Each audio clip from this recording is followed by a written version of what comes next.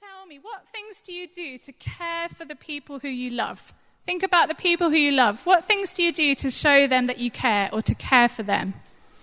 Anyone got any thoughts? Any of the adults? Any of the children? Is everyone asleep today? What things do we do to care for people? Oliver, can you shout out for me? Love them? Yeah. What else can we do to care for people we love? Help them. Help them? Yeah. Give them food. Give them food. That sounds like a good one, Shannon. Yeah. What did you say? Kiss them.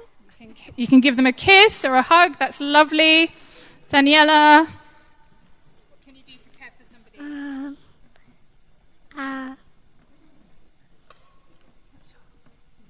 Okay. What about mums with new babies, especially? Mums with babies. How does a mother care for its baby? We saw something on the picture up there, how birds care for their babies. How do mums care for their babies? What things do they do for them?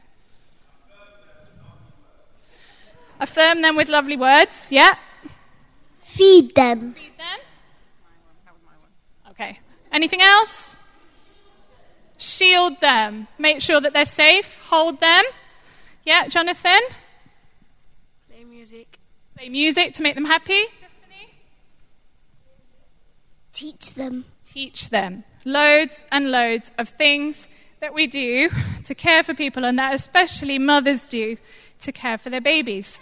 So, just now we're going to watch a bit of a DVD clip. For those of you who are coming to the Holiday Club, we're going to watch lots of bits from this DVD, but this is just the first part, and we're going to see how one mother cared for her baby, but also how God showed his care and protection over that baby. And you need to watch out for the crocodile, okay?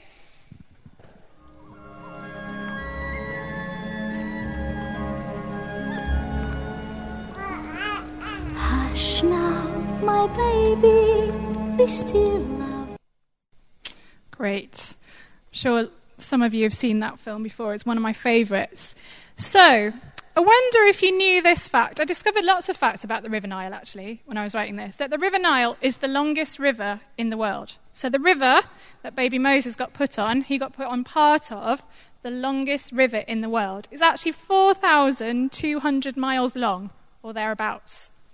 And it would take probably at least 56 days to walk the full length of the river, but that would be if you didn't stop to eat or sleep. And it's so long, it runs through 9 different countries. So being such a long river, it probably contained a lot of dangers as well. Did you notice any dangers that the baby in the basket came across on his travels down the river? Crocodile. Yeah, there was the big crocodile. Serenity, can you shout it for me? There were hippos. Yeah, I know sometimes people think hippos are lovely, but they're really not. Boat. Boats, yeah, people on boats with big oars.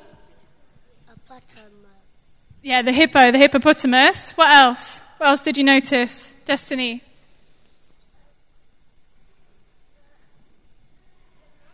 Yeah, there were some people out catching fish, weren't there? And there was something else that was coming down from the sky too. It was floating around. I think there were fishing boats. Yeah, there were fishing boats. I saw some birds too. Did you see some birds at the beginning that were coming down to sea? So it was quite a dangerous thing, really. So in today's story that we've just heard and watched, a mother put her baby in the basket and left him in the river. It's quite a strange thing to do, isn't it? But actually, she did it for a reason.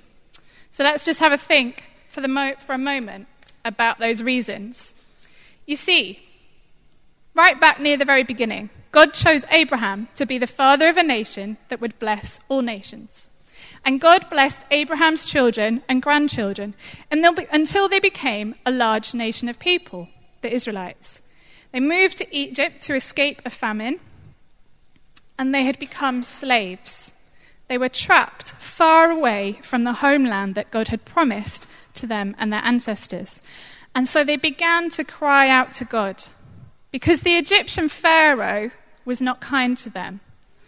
You see, the guy in charge, the Pharaoh, he was actually afraid of them. He was afraid that they were growing bigger and bigger and more people.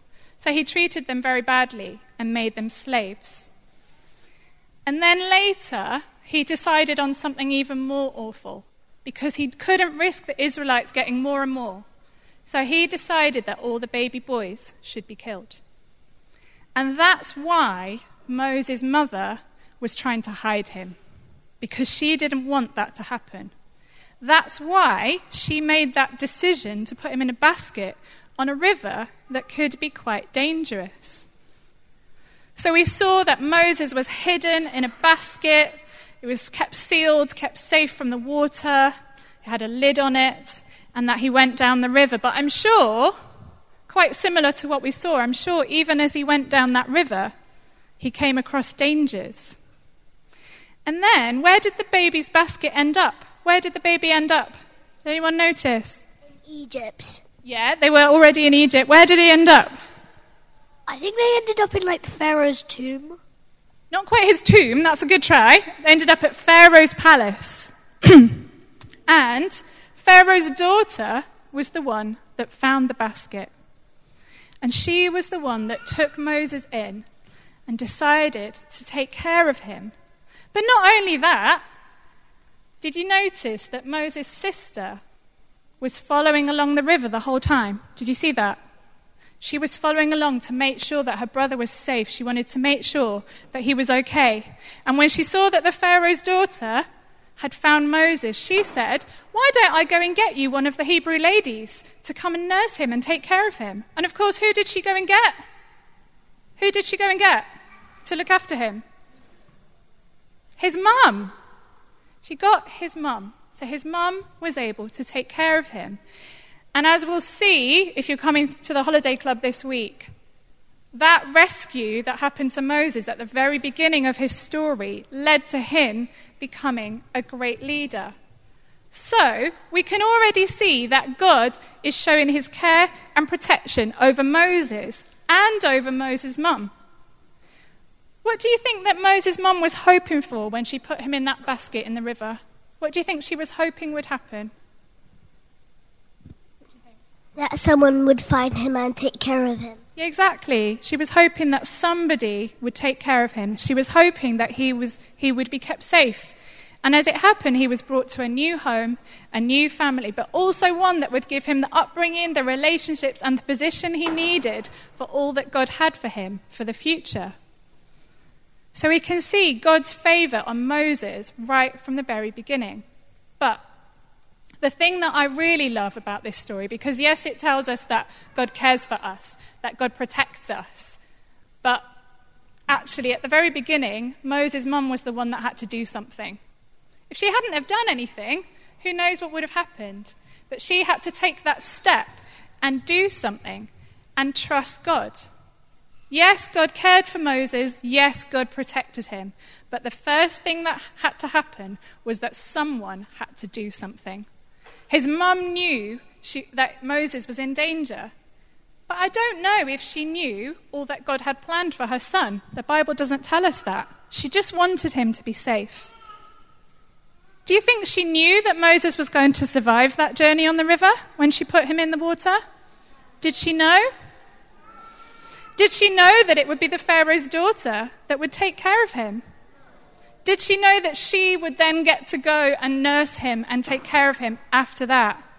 Did she even know that he would be safe in the Pharaoh's palace? She didn't know any of those things, but she chose to trust God. She trusted in God's care and protection over her and her family. So does anyone have any ideas about what trust is? How would you describe trust, the word trust? Any thoughts? Blessing. You might have to shout it, or I'm going to have to come all the way over here.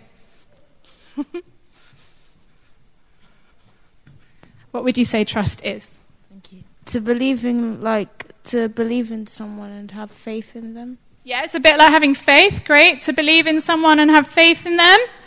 Anyone else on what trust is? It's a tricky one. Seth, did you have an idea? A random one, okay. Looking forward to this. Trust is a delicate piece of friendship. So what, sorry? A delicate piece of friendship. I quite like that. It's quite cool. Okay. So the quote that I found, which was good, is that trust is to fully place our confidence or hope in someone else. And the Bible passage that Enno read for us before, in verse 2, it said, I will say to the Lord, you are my place of safety and protection. But then the second part said, you are my God, and I trust you. Okay, and then at the end of that psalm, it says, the Lord says, if someone loves me, I will save him. I will protect those who know me. They will call to me, and I will answer them. I will be with them in trouble. I will rescue them and honor them. So this part of the story of Moses not only reminds us that God cares for us and that he provides us with protection and safety, but also that we need to trust in him. That there's something in our action, our stepping out, our deciding to do something and trust him, where we can see the incredible lengths that God will go to protect us and to show us his care and love. And I'm going to just finish with a tiny little plug for the Holiday Club. So this week, we're doing a Holiday Club from Tuesday to Friday, and we're going to continue the story of Moses. We've heard about his beginning and how God rescued him from a really tricky situation. But if you come this week, you're going to hear more and more about the amazing things that God did and the amazing way that God used him, and how it seems even more incredible then that God protected him on the river and brought him to Pharaoh's palace because he had a plan and a purpose.